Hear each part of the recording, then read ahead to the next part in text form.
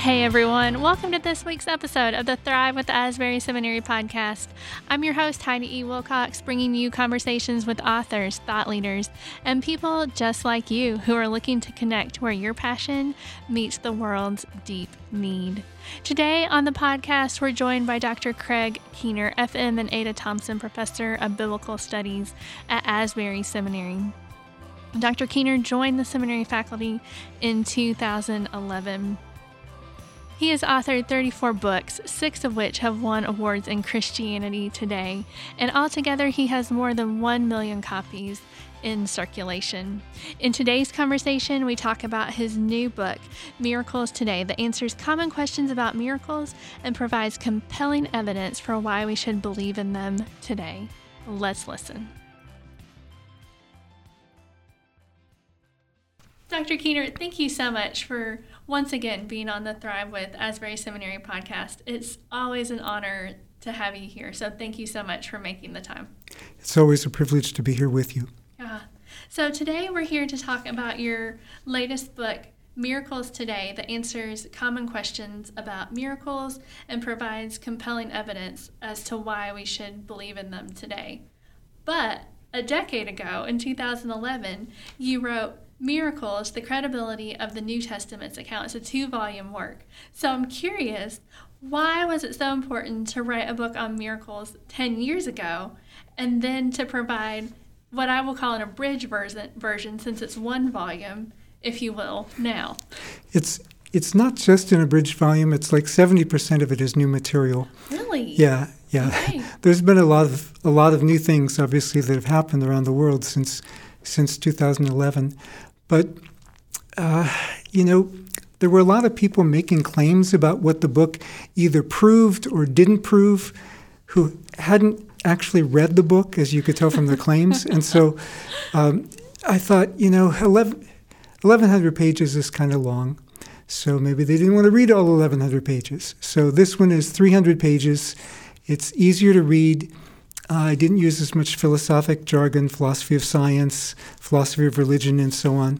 So, and a lot more accounts in the book. And because I had to be selective, I focused not exclusively, but especially on those where we could have medical documentation, and where that wasn't possible, at least where we had multiple independent witnesses, because sometimes some parts of the world they don't have access to medical documentation because they don't have access to doctors. That's why they needed a miracle to begin with. So I tried to make this a more helpful and concise book that more people could make use of.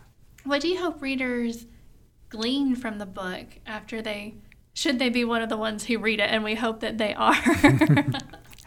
What people have shared with me, in particular, has just been how encouraging it has been to their faith, just to see, the God that we say we believe does miracles actually does them, because in the West, sometimes I think we've come to depend on everything else except on God, and it's not wrong that we make use of the other things. Those are God's gifts, and since God has given them to us, we should make use of them, but always remembering that God is the one who gave them to us, and that in many parts of the world where people don't have those, God is still showing up on their behalf. Mm-hmm. Absolutely.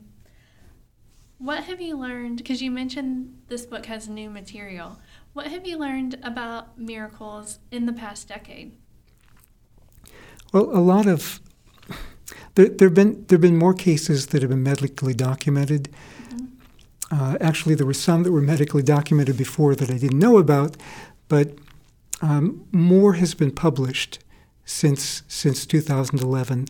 There have been some actual more journal articles with case studies, and that has been really very, very helpful.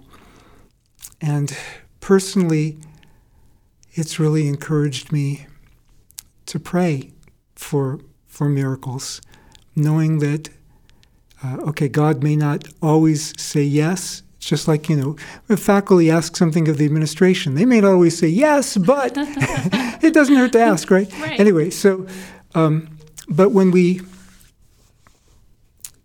know that God actually, he does answer prayer, and he doesn't just answer prayer for the people who are like so super confident. Some of these, like one of my students in New Testament here, named Ethan, he was praying for somebody because they asked him to in another country. He was sharing this in the New Testament class, and he was like, okay, what's going to happen? Nothing happened the first time, so he said, okay, well, we prayed, and they said, no, pray again. He prayed again, and suddenly the blind person was healed. And he was like, really? And so he starts testing it out because he wasn't expecting that. Well, God sometimes works that way too. And, whenever I cover this in my New Testament survey class, or, in other classes where this comes up, where you're dealing with biblical passages about miracles, I'll have a student or several students who share about miracles that they've witnessed. One last semester was a student who prayed for someone who was deaf in a train station in New Jersey, and she was instantly completely healed. Wow. So, it's not like all of us see this all the time, but God is at work all the time. Yeah. So one of my questions was, do miracles still happen today? Obviously, you've already given us examples that they do. Can you help us, understand why it's important to believe that miracles can still happen today, that they didn't necessarily end in Bible times, or that they even happened at all? Yeah. The book is really more addressing the people who say they didn't happen at all. And most people who say that things have ceased don't say that God ceased working. They just say that, but they just say certain gifts have ceased. And I disagree with that, but that's a completely different story. That's not what the book is about. But to say, things ended in Bible times, well, who says Bible times have ended? I mean, Peter says in the day of Pentecost, in the last day, says God, I'll pour out my spirit on all flesh. Well, if it was the last days then, it's certainly not earlier days now. I mean, if anything, it's laster days, to make up a new word. So if God was pouring out the Spirit then, God is still pouring out the Spirit, and we still have access to the same living God who did things then. Now, Augustine, in the early 5th century, he wrote that he had originally thought that everybody that the apostles prayed for got healed, and everybody who got baptized came up speaking in tongues. That's what he thought. And he said, well, that doesn't happen anymore. Well, I'm not sure that was always even true in the first century, but that's what Augustine thought. But then Augustine said, at one point I thought that we didn't have these things anymore, at least not very often, because he said, I did know about a couple blind men who were healed at Milan. But then he says, but then I found out, wow, these things still are happening. He himself was healed of something. A friend of his was healed of an anal fistula. And then his diocese started collecting affidavits from people who had been healed. And these included things like healings of blindness, raisings from the dead. And after 2 years, his diocese had collected 70 affidavits, and he knew other people who hadn't turned theirs in yet. And these things have been happening for a long time throughout church history. Big issue in the Korean revival, the early 20th century Korean revivals, and John Wesley recounts these things as well. I mean, I think it was 1742, December 15th, he reports in his journal. So this is at the time it happened, the same day. Mr. Myrick fell sick, so did Wesley. Well, 10 days later, Myrick died, as far as they could tell. And they prayed for him, and he revived and got better. So, and Wesley talks about other things like that too, but that one is one that he interpreted apparently as a raising from the dead. So and actually the late 2nd century, Irenaeus one of the church fathers, writing around the year 180. He's speaking against the Gnostics, which was a group of sects that were not considered orthodox. And he says, look, you Gnostics, you don't have anything on us. You talk big, but look, where are your miracles? Hey, we got this one church up here in France where people get raised from the dead periodically. So, yeah. So, these things have been going on for a long time. Yeah. So before we get too much further, we've talked about some examples, a little bit of examples of miracles, but I think it's important that we have kind of a working definition of what a miracle is. And I'm guessing there are maybe more than one definition, Yes. But what's the definition that we're working from? Yeah, there are lots of definitions. But probably the dominant definition used by theologians today is special divine action. And the way we come at that is that, well, everything around us is God's work. So, you want to define a miracle as God's work. Well, DNA, you can't get much more miraculous than that. And just the way the universe is set up, and the world is set up so that human life can exist, and any life can exist, but certainly human life. So you have general divine action. But for people who are, like I'm nearsighted physically, for people who are too myopic, too nearsighted to see the big picture of the universe, or the microscopic picture of DNA and everything else, God also has special divine action. That's something that's not according to the regular, repeated working of nature, the way God set them up to work, but rather kind of a one-off here and a one-off there. From the eyes of somebody who would be a skeptic, they would call that just an anomaly. But when you have a pattern of those, not a replicable pattern where it happens all the time, everybody prays, any more than an event in history or somebody's personal choices, is they're necessarily predictable all the time. But we have special divine action in a way that gets our attention, that differs from the general divine action. So things that don't usually happen on their own. Now, that's kind of an amorphous, ambiguous definition in the sense that some things are more special than others. But I tried to focus in the book especially on the kinds of things that most people would consider special.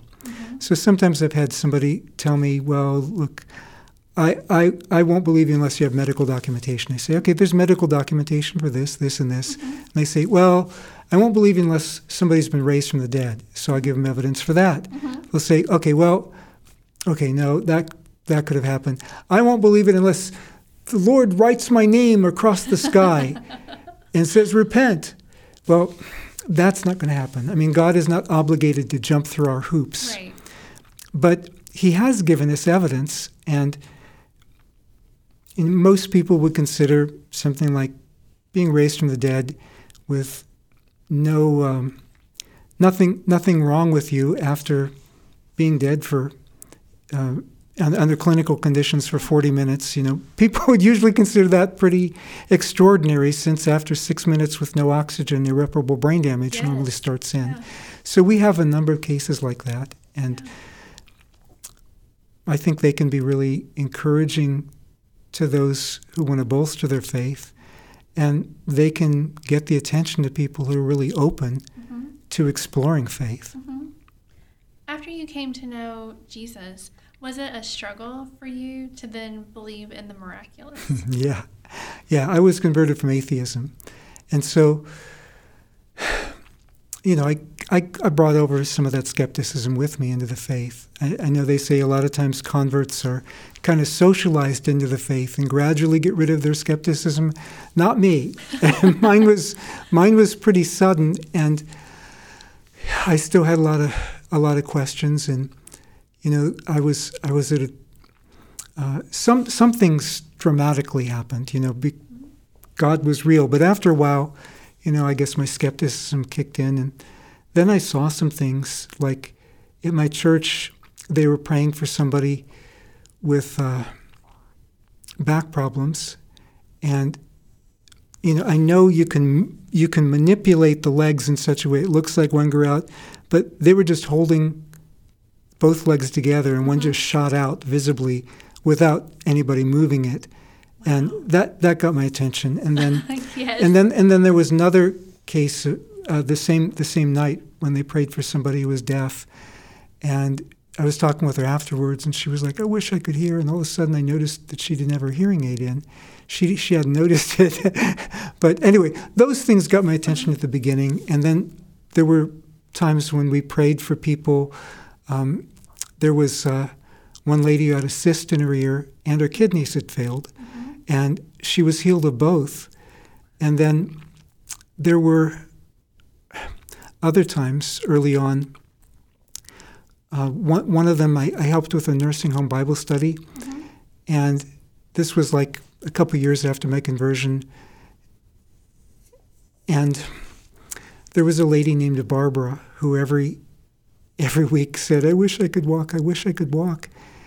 And one day the Bible study leader, who was a seminary student, and by the way, I do not advise my seminary students to do this. This, like I said, this is a one-off. This is just something God led him to do. But he got up out of his seat, walked over to her, said, "In the name of Jesus Christ, rise up and walk," took her by the hand, walked her around the room.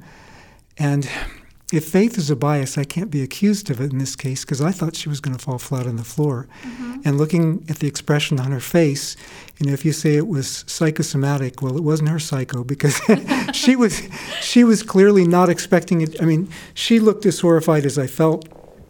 But from then on, she would walk to the Bible study and say, "I love my Bible study, I love my Bible study." Yeah. And, another case, this was when I first began my teaching career. I had been teaching maybe a couple years at this point. I was teaching at a seminary that was attached to a college.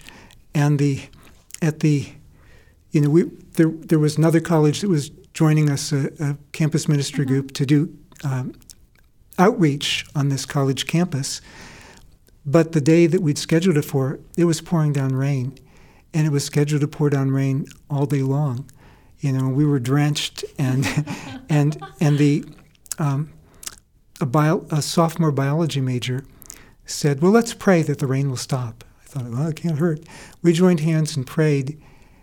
As soon as she said amen, the rain stopped, and after a few minutes, the sun came out. It didn't rain another drop the rest of that day. Now, you can say that's coincidence, but, from a standpoint of where you see these things happen, especially in terms of outreach, and I've seen other things, but those are just some of the things early on, just to say, I have some reasons for what I believe about these things. Yeah, definitely. I'm curious about the role of faith when we pray for a miracle, because you said that the woman who then was able to walk was, and you even were very surprised when the miracle happened. And there's been other people that I've heard about that they're, I don't want to say just going through the motions, but kind of that, if you will, saying the words, but not really believing, and God honoring that. So how do we pray for a miracle, and what is the role of faith in that? Yeah. In Acts chapter 12, after James, the brother of John, was executed, it says that the church was praying that Peter would be spared. And after an angel delivers Peter, and he shows up and knocks on the door at the prayer meeting, they're like, "That can't be Peter. Oh, no, it's his ghost, maybe." So sometimes God does that. I think he does it probably more often where there's a greater expression of faith, but sometimes to teach us faith. But you see in the Gospels often, your faith has made you well. That may be partly because Jesus doesn't want people.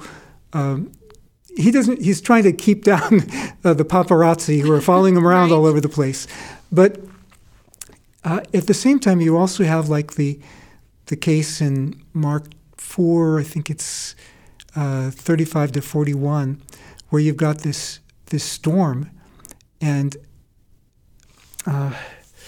the disciples are like, Lord, don't you care? We're perishing. And they wake him up, and he stills the storm, and then he turns to them and says, where's your faith?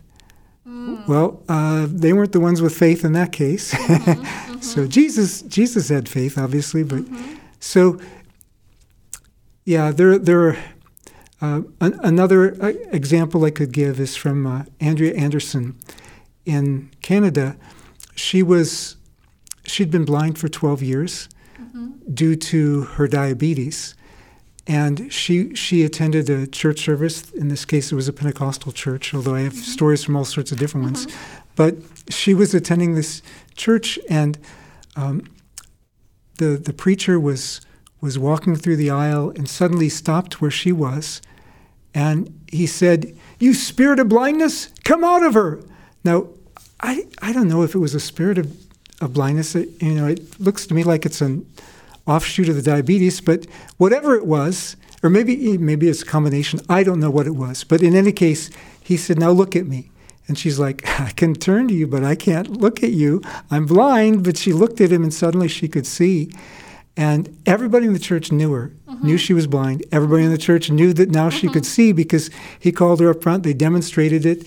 The pastor of the church where she attends tells me that he still keeps her old white cane in his office because she doesn't need it anymore. She still has diabetes, but she was healed of blindness on that occasion, and everybody there knew it. Yeah. How do we know when to pray for a miracle like that? Because it seems kind of risky for the other person involved. Say he would have prayed that prayer and she hadn't been healed. It seems like you could be setting up for disappointment. How do we know when? I think as long as the person welcomes prayer and wants prayer, I think it's always all right to pray. I mean, we're standing with them. But yeah, in his case, he wasn't just praying. He was saying, basically, you are healed. You better have a word from the Lord, a very clear word from the Lord. It's just like when Don took Barbara by the hand, lifted her from the wheelchair. If he hadn't been right, that would have been disastrous.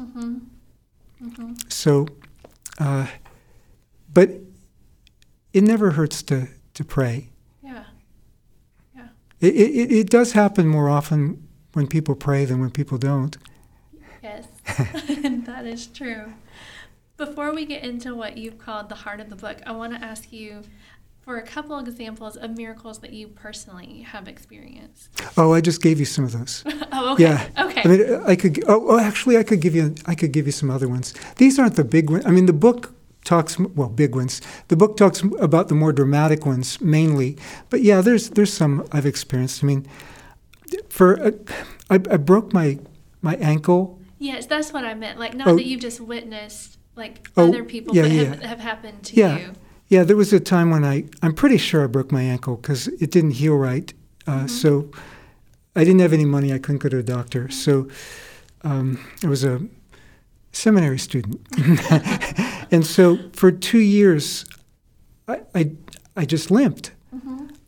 I'd always run before that, but at this point, I could walk. But if I tried to do anything faster than that, it would hurt so bad I'd start limping. So one day, I felt like God's assurance He was going to do it. I prayed and was healed.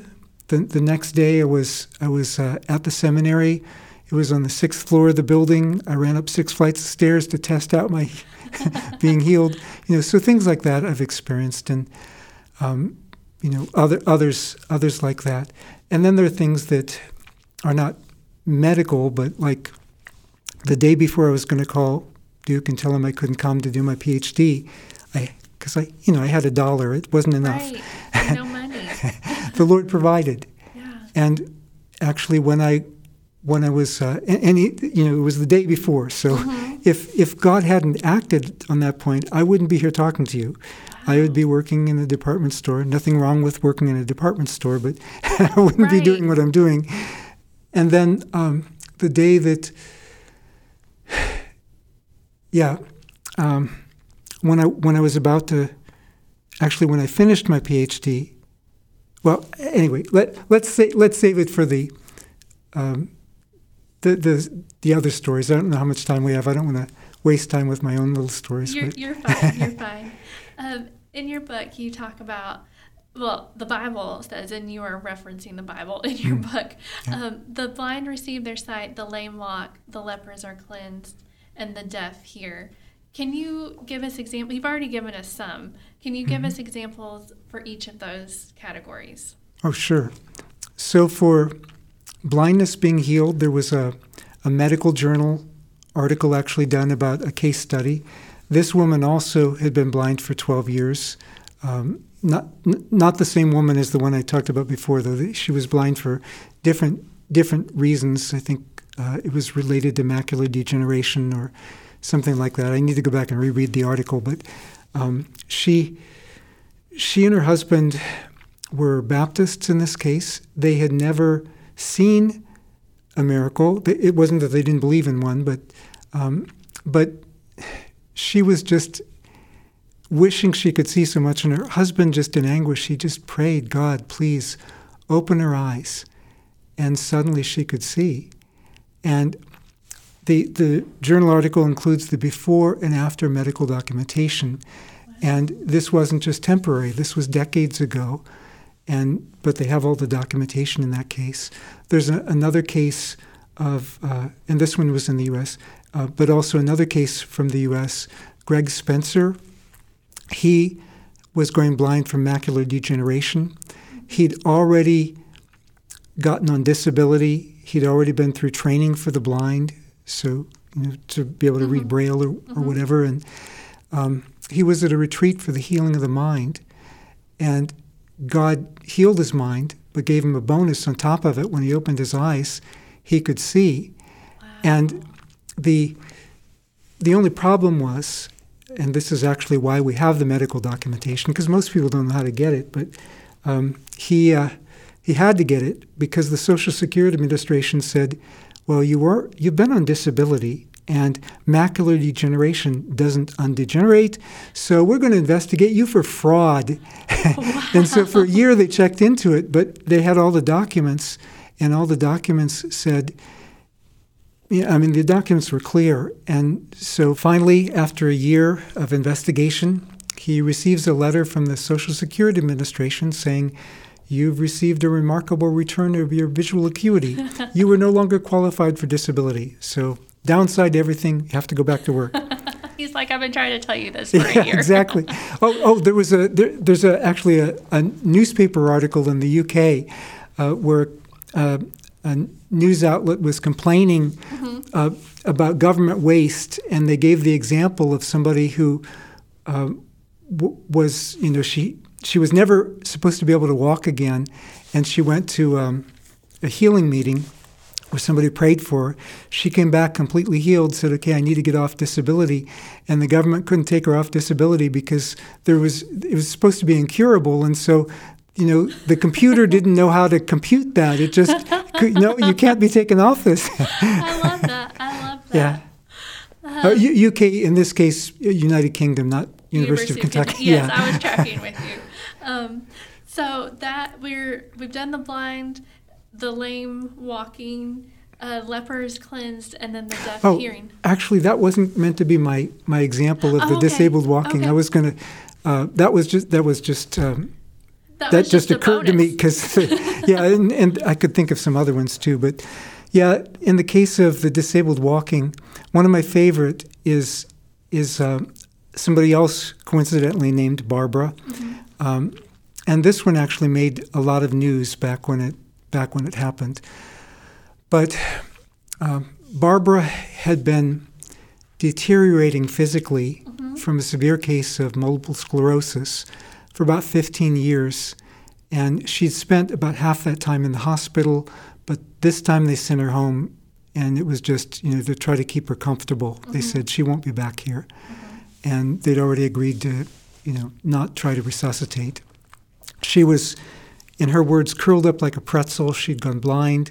Her diaphragm didn't work. She was hooked up to a machine to help her to breathe. When she heard a voice saying, my child, rise up and walk. Now, she couldn't move her muscles, but suddenly she jumps out of bed. The first thing she notices is that she sees her feet flat on the ground. Second thing she notices is her hands are uncurled. Third thing she notices is that she can see these things. And and she's, shouting out as she's pulling out some of the plugs from her. And her mother runs in and then she starts calling, "Dad, Dad," and her dad thinks it's her sister and says, "I'll be there in a minute." And so she just runs out to him. And, normally after you haven't been able to walk for years, your muscles are too atrophied. It's going to take you time to build up enough muscle tone. But in this case, the healing was so dramatic and so complete that she didn't even have, her muscles weren't even atrophied. Incredible. So that she ran out there. Now, I corresponded with two of her doctors, interviewed two of her doctors, and there were also, I think 2 or 3 of her doctors also have published on this. And this was 1981. So 40 years, no recurrence of multiple sclerosis. Wow, that's incredible. Yeah. She did pass away, very sadly, recently from COVID. But she was, in terms of what she was healed from, it never recurred.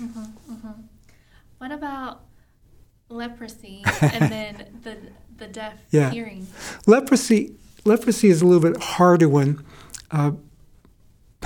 partly because in most parts of the world they don't have leprosy in terms of Hansen's disease. Now, when Jesus was talking about it, it meant any kind of skin condition, which would include my eyebrow here. So it was a wider category in biblical times. But it included Hansen's disease. There used to be a debate about that, and then they found some DNA tissue from a burial near Jerusalem from the first century, and the person had leprosy. So, modern leprosy, Hansen's disease. But we do have cases of Hansen's disease being cured. One of them is a case, actually, again, this is from one of my students here. He was here, and then he went to TEDS and did his PhD there. But when he's from India, and he worked with a friend named Bari Malto.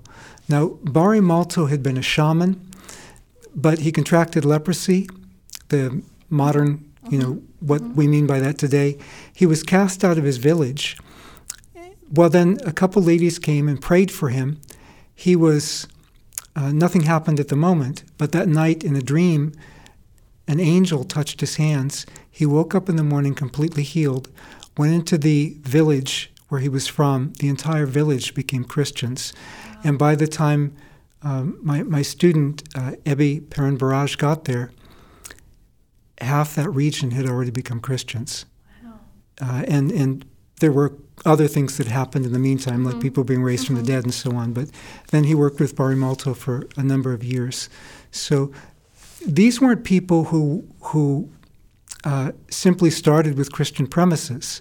These were people with their own indigenous healing traditions, but who witnessed something so dramatic that they actually were willing to abandon at great social cost centuries of tradition. And also, one of the visiting scholars here shared with me that when she was a girl in India, her father had washed the foot of a leprous man named Selvan, and the next day, Selvan came to them. His leprosy was gone, and that had a big impact in that area also. Yeah, that's amazing. Do deaf people still hear today? Oh yeah. No, the study I'm about to cite was in the first book, but in Mozambique, there's been a revival in northern Mozambique. There's a lot of persecution going on there right now too, but there were completely unchurched villages where they would go in, and sometimes they show the Jesus film, then they'd pray for the sick. Sometimes people would start getting healed before they'd even start praying for them. just as God, reaching out to these people who hadn't heard the message before, so that so many people in that area were healed of deafness and blindness that a region that was once mapped out as largely another faith came to be mapped out as largely Christian demographically by the government. Oh, wow. And I mean, Wendy Dykeman at United Theological Seminary and Anderson Park, they were they actually visited this on the ground, and they saw this. Wendy mentioned it in Good News Magazine. They went into a village with these people who were going out, and witnessed somebody healed of blindness.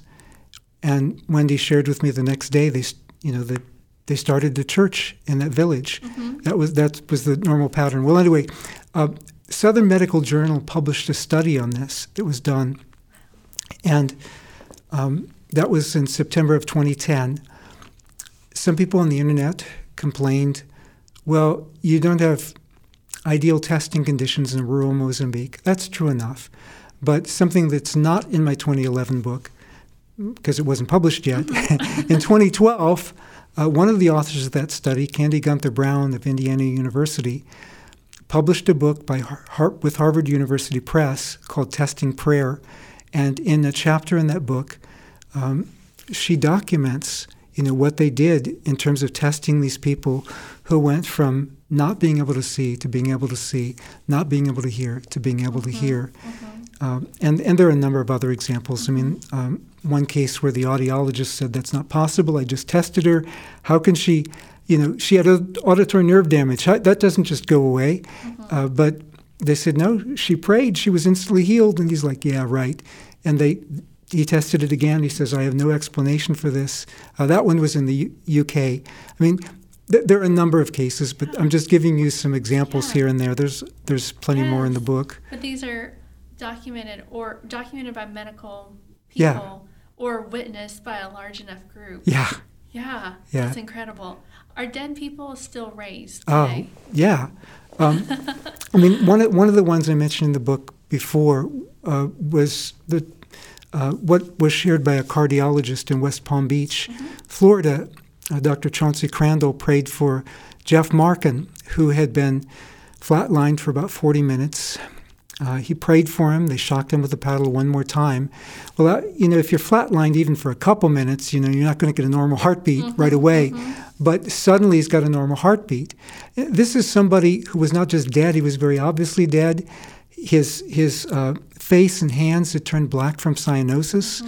And so the nurse starts screaming, Dr. Crandall, what have you done? Like Frankenstein's monster. Because, again, 6 minutes with no oxygen, you've got irreparable brain damage. But it turned out, he doesn't have brain damage. And he hadn't been a believer before, but he became a believer. And so now Jeff Markin and Chauncey Crandall go around and share the testimony. Now, the backstory to that is that, like, maybe a year or two before that, Dr. Crandall's own son, Chad, had died of leukemia. So they had prayed. He wasn't healed. But Dr. Crandall said, you know what? God is worthy of my trust no matter what. And I'm not going to give up believing that God can do this. And when God led him to pray for this other person, it happened. And but another example it wasn't in my earlier book, but it's in this one. Sean George, a consultant physician at Kalgoorlie Hospital in Australia, he suffered a heart attack and then went into full cardiac arrest. This was in an outpatient clinic, but so his friends from Kalgoorlie Hospital were, coming to try to get to him. But by the time they get to him, and his wife was one of them, she was also a physician, he had been clinically dead for about an hour and a half. An hour and 25 minutes. And so they get there, and they said to his wife, and by this time it's like an hour and 55 minutes, almost 2 hours. His wife, Sherry Jacob, just say your goodbye to him because there's nothing more we can do. And instead she just cried out to God. And again, we know this doesn't always happen. But again, this was more than 6 minutes. This was close to 2 hours. More than 6 minutes. Yeah. And all his systems had already shut down. Yeah. She just cried out to God, and suddenly the heart monitor sprang to life with a normal heartbeat. And they were like, uh-oh, this is the worst thing that could happen because, he's already dead. I mean, she's vegetable. What can we? But they did what they could do as physicians. And 3 days later, so this wasn't instant, but 3 days later, he wakes up, reads his own chart. He's back to work. And this is not done in a closet somewhere secretly. I mean, he's a doctor. He knows how to get medical documentation. He has it posted publicly on his website, including the defibrillator logs. I mean, it's all there. And some of his colleagues there were Hindu and Muslim, and they agreed this is a miracle. Wow. No other way this could happen. Yeah. So it seems kind of obvious how we can kind of check that miracles are true happening today, now, because there's medical journals like you've given examples from. Sometimes there's a big enough group of people who see the results, and it's true. But not always. I don't want to say right. Not always. No, there's some that are more ambiguous, we can say. Yes. Between whether it's general divine action or special divine action. We give thanks either way. We pray. We count it an answer to prayer either way. But medicine is God's gift. Doctors are God's gift. Medical technology is God's gift. We thank God for all of that. But sometimes it's like God seems to be sending a special message. And it seems to happen most often, like in Mozambique, where they say, like in that one region, they estimate somewhere around 90% of the deaf people there have been healed. And they still have programs for those who haven't been. I mean, they're still trying to serve them every way they can. But on the cutting edge of evangelism, those are the kind of circumstances you have in the Gospels and Acts. Those are where it seems to happen most dramatically, most often. Yeah. How do we know that those miracles are true? How do we fact check them, if you will, to know that they're true? Because none of us were there.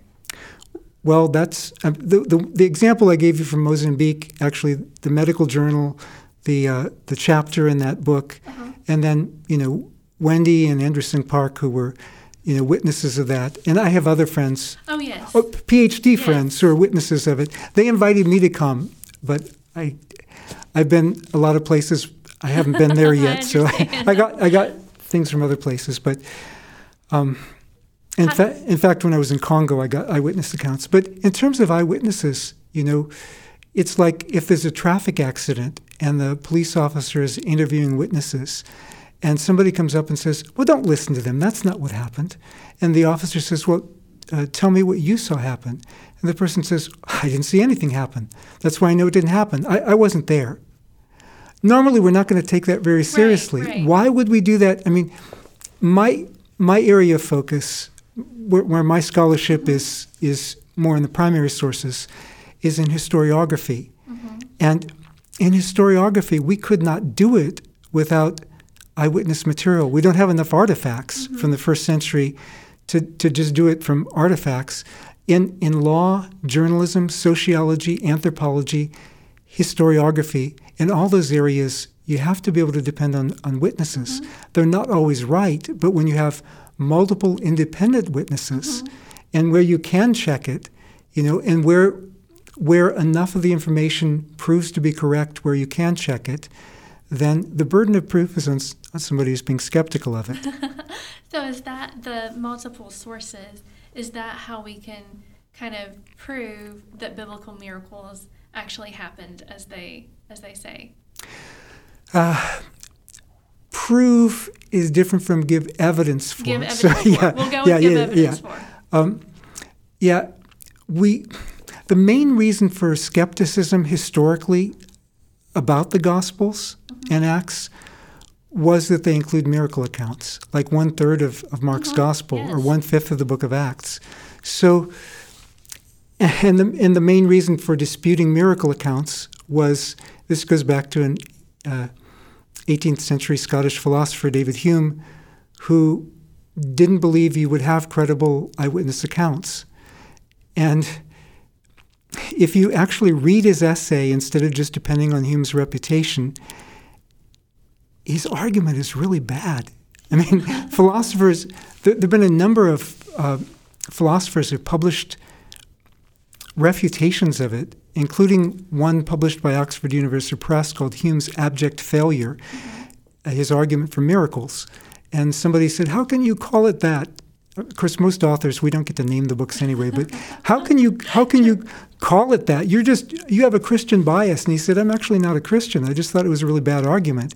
But the first part of Hume's argument is miracles are violations of natural law. Natural law can't be violated. Therefore, so he defines two things, and then by fiat of the way he defines them, says miracles can happen. The way he defines natural law doesn't fit the way it's defined today, or even the way Newton and others on whom he depends defined it back then, because they believed in biblical miracles. But anyway, the second part of his essay is all about how you can't trust eyewitness accounts from miracles.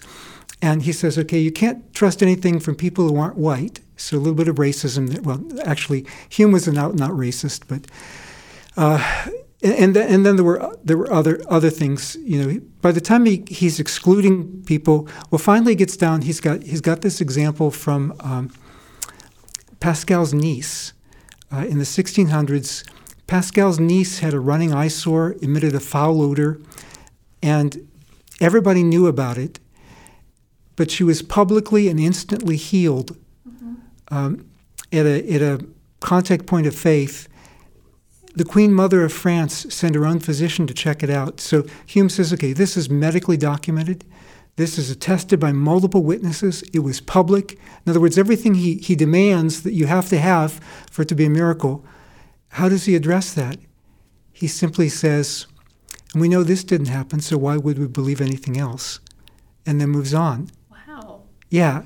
And so, but that's the prejudice that informed, David Friedrich Strauss, who was a New Testament scholar, said miracles don't happen, so any miracle accounts that can't be explained psychosomatically in the Gospels and Acts must be due to legendary accretion over the process of many generations.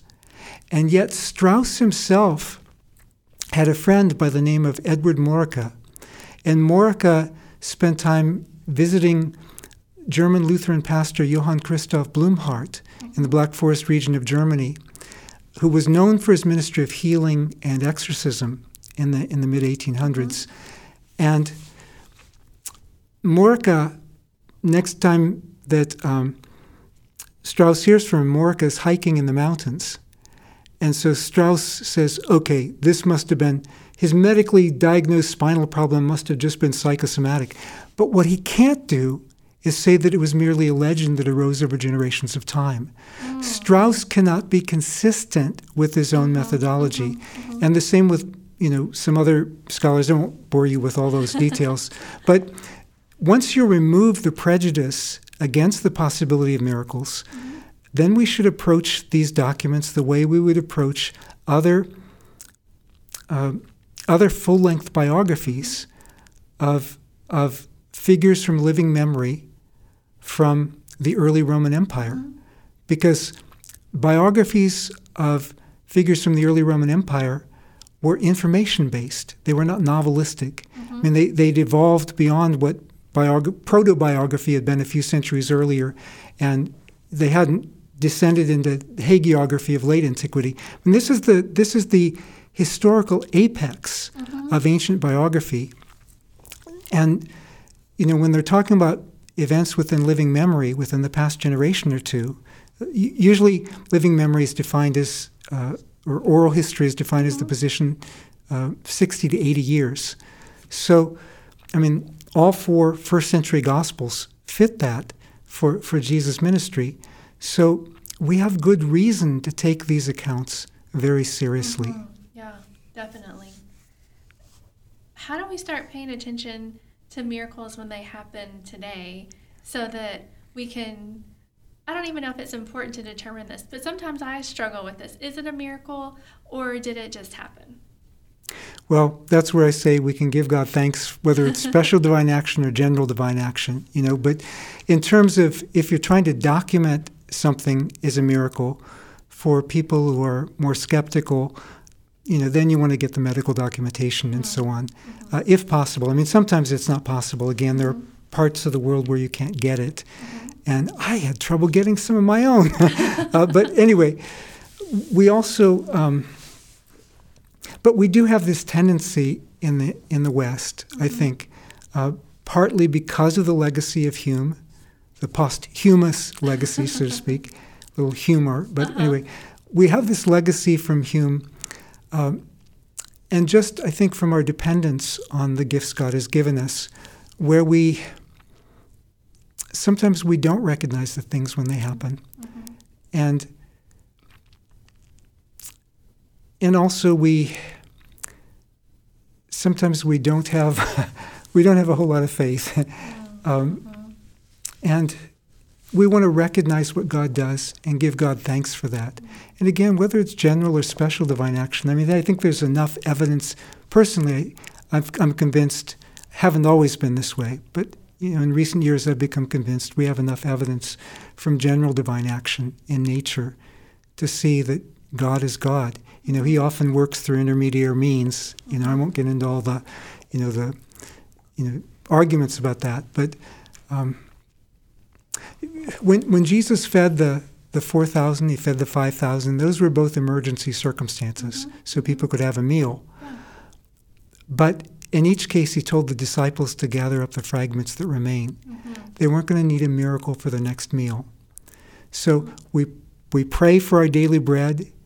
We thank God for providing it, whether he does it because we got a job, right, or he does it because somebody lent us some food, or he does it because we grew it, or he does it because he multiplied it. I didn't even talk about nature miracles. Right. But I mean, we have examples of that. The Anglican, the former Anglican bishop of the Horn of Africa, who is from Canada, and he teaches at a seminary now in the U.S.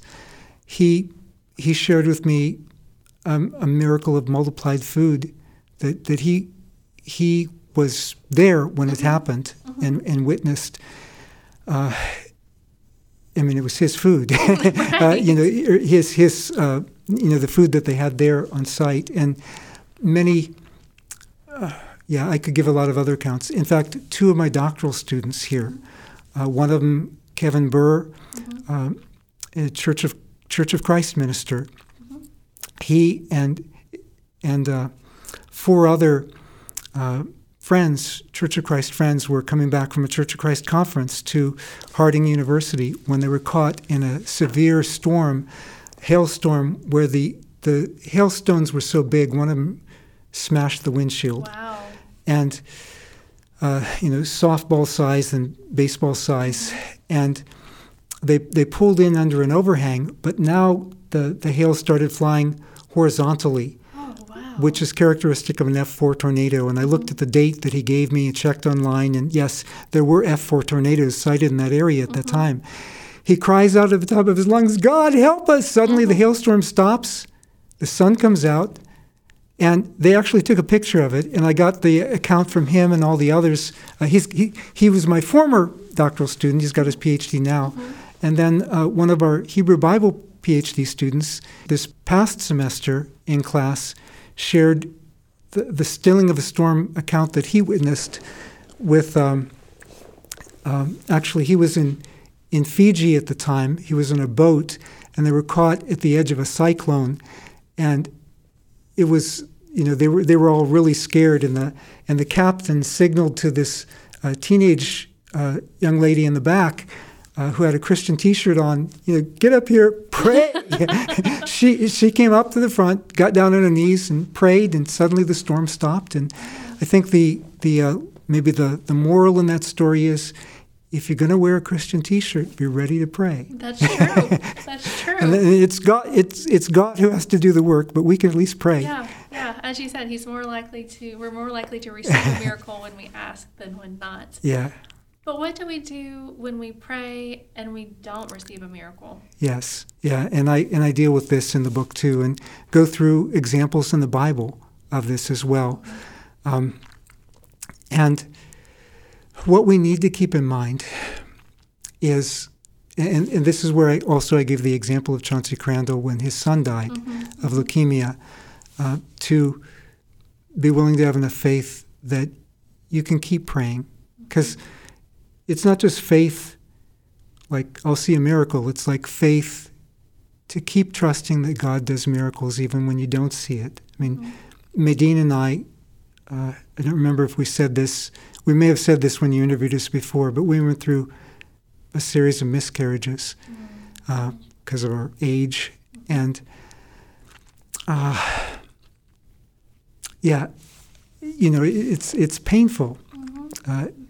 And of course, with my in class, I'll joke, when I talk about miracles. Now, we're not saying that every prayer you pray will always get answered. You can look at me, you see I wear glasses, I have male pattern balding, and my students think there's some other things wrong with my head.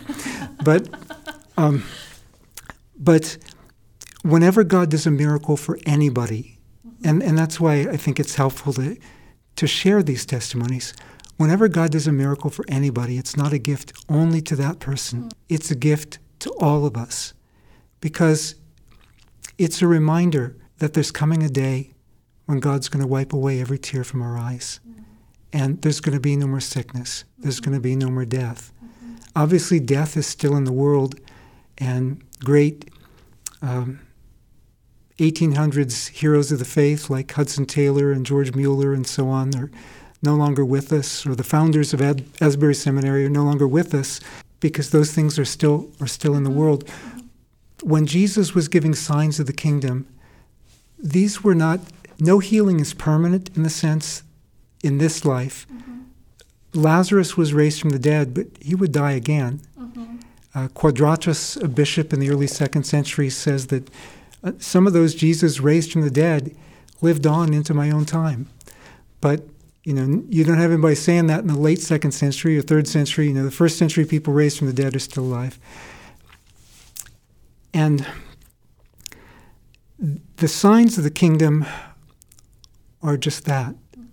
On the cutting edge of evangelism, you see more of them in the circumstances like what you have in the Gospels and Acts. And their purpose is to point to the kingdom, to remind us that there is coming a day when God will give us resurrection bodies and all this will be taken care of. Suffering will be ended. Death will be ended. Until that time, these signs of the kingdom are reminders to us of what God cares about. He cares about people's health. He cares about people's safety. He cares about people's hunger. And when we pray and God does a miracle, we praise Him for it. When we pray and God doesn't do a miracle, we do whatever we can to take care of those same issues of hunger and health care and so on. Yeah. That's a lot to think about, Dr. Keener, because it's easy, of course, when we receive the miracle. I think it takes more faith maybe when we don't. Yeah. We have one question that we wrap up the show with, but before we do, is there anything else you'd like to talk about that we haven't already? My previous podcast with Medine. Yes. Medine is lovely. Medine's my wife. For anybody who didn't hear the previous podcast. So. Yes, we'll link to that in the show notes. Because the show is called the Thrive with Asbury Seminary podcast, what is one practice that is helping you thrive in your life right now? Just recognizing God's presence and cultivating that through prayer. Last night I had a dream where, actually I had in a dream last night. This is just fresh on my mind because it was just last night. But I was walking downtown, and there were a bunch of students from I think maybe the seminary and the university. Anyway, people praying for revival, and they were praying right there in the street. And I stopped and joined them. oh, and I felt the Spirit's presence, and God started speaking to me. It was just, I love dreams like that, but that was just an encouragement to us to pray for our community here at Asbury and wherever we are. Yeah. God does hear us. Matthew 7:7-13, Jesus says, ask, seek, and knock. Ask for good gifts. Your Father will give you good gifts. Of course, He knows what's good better than we do, but there were some things even in the Gospels where the disciples asked for some things, and Jesus wisely, graciously did not give them what they were asking for. But in Luke 11, it narrows that down to a particular good gift that God will never say no to. Ask, seek, knock. If you, being evil, know how to give good gifts to your children, how much more will your Heavenly Father give the best gift, the gift of Himself, the gift of the Holy Spirit to those who ask Him? We see in the book of Acts people praying, and then you have the day of Pentecost. People praying in Acts 4, then they're filled with the Spirit again. And you have this pattern. So, let it look the way God wants it to look like. We don't determine that. It doesn't always have to look the same, revival or whatever we want to call it. But wow, let's open our hearts to whatever God wants to do in our lives. Let's pray for that and welcome that. And when it happens, whether it's the way we expected it or more often it's some other way, just to show us, wow, this is even better often, let's remember to praise Him. Because these are just signs of His gracious love for us. Yeah. The things He cares about. Yeah. Thank you, Dr. Keener. Thank you for sharing these accounts and for the reminder to look for miracles in our everyday life and not to overlook them should they not look like what we expect. Yeah. So thank you so much for your time today. It's been an absolute joy to get to talk to you. It's been my joy too. Hey everyone, thank you so much for joining me for today's conversation with Dr. Keener. I hope you found this conversation thought-provoking, encouraging, and inspiring to your faith. If you see Dr. Keener, be sure to thank him for being on the podcast. We are so grateful to him for his work and for sharing his time and what he has learned with us. As always, you can follow Asbury Seminary in all the places on Facebook, Twitter, and Instagram at Asbury Seminary. Until next time, I hope you'll go do something that helps you thrive.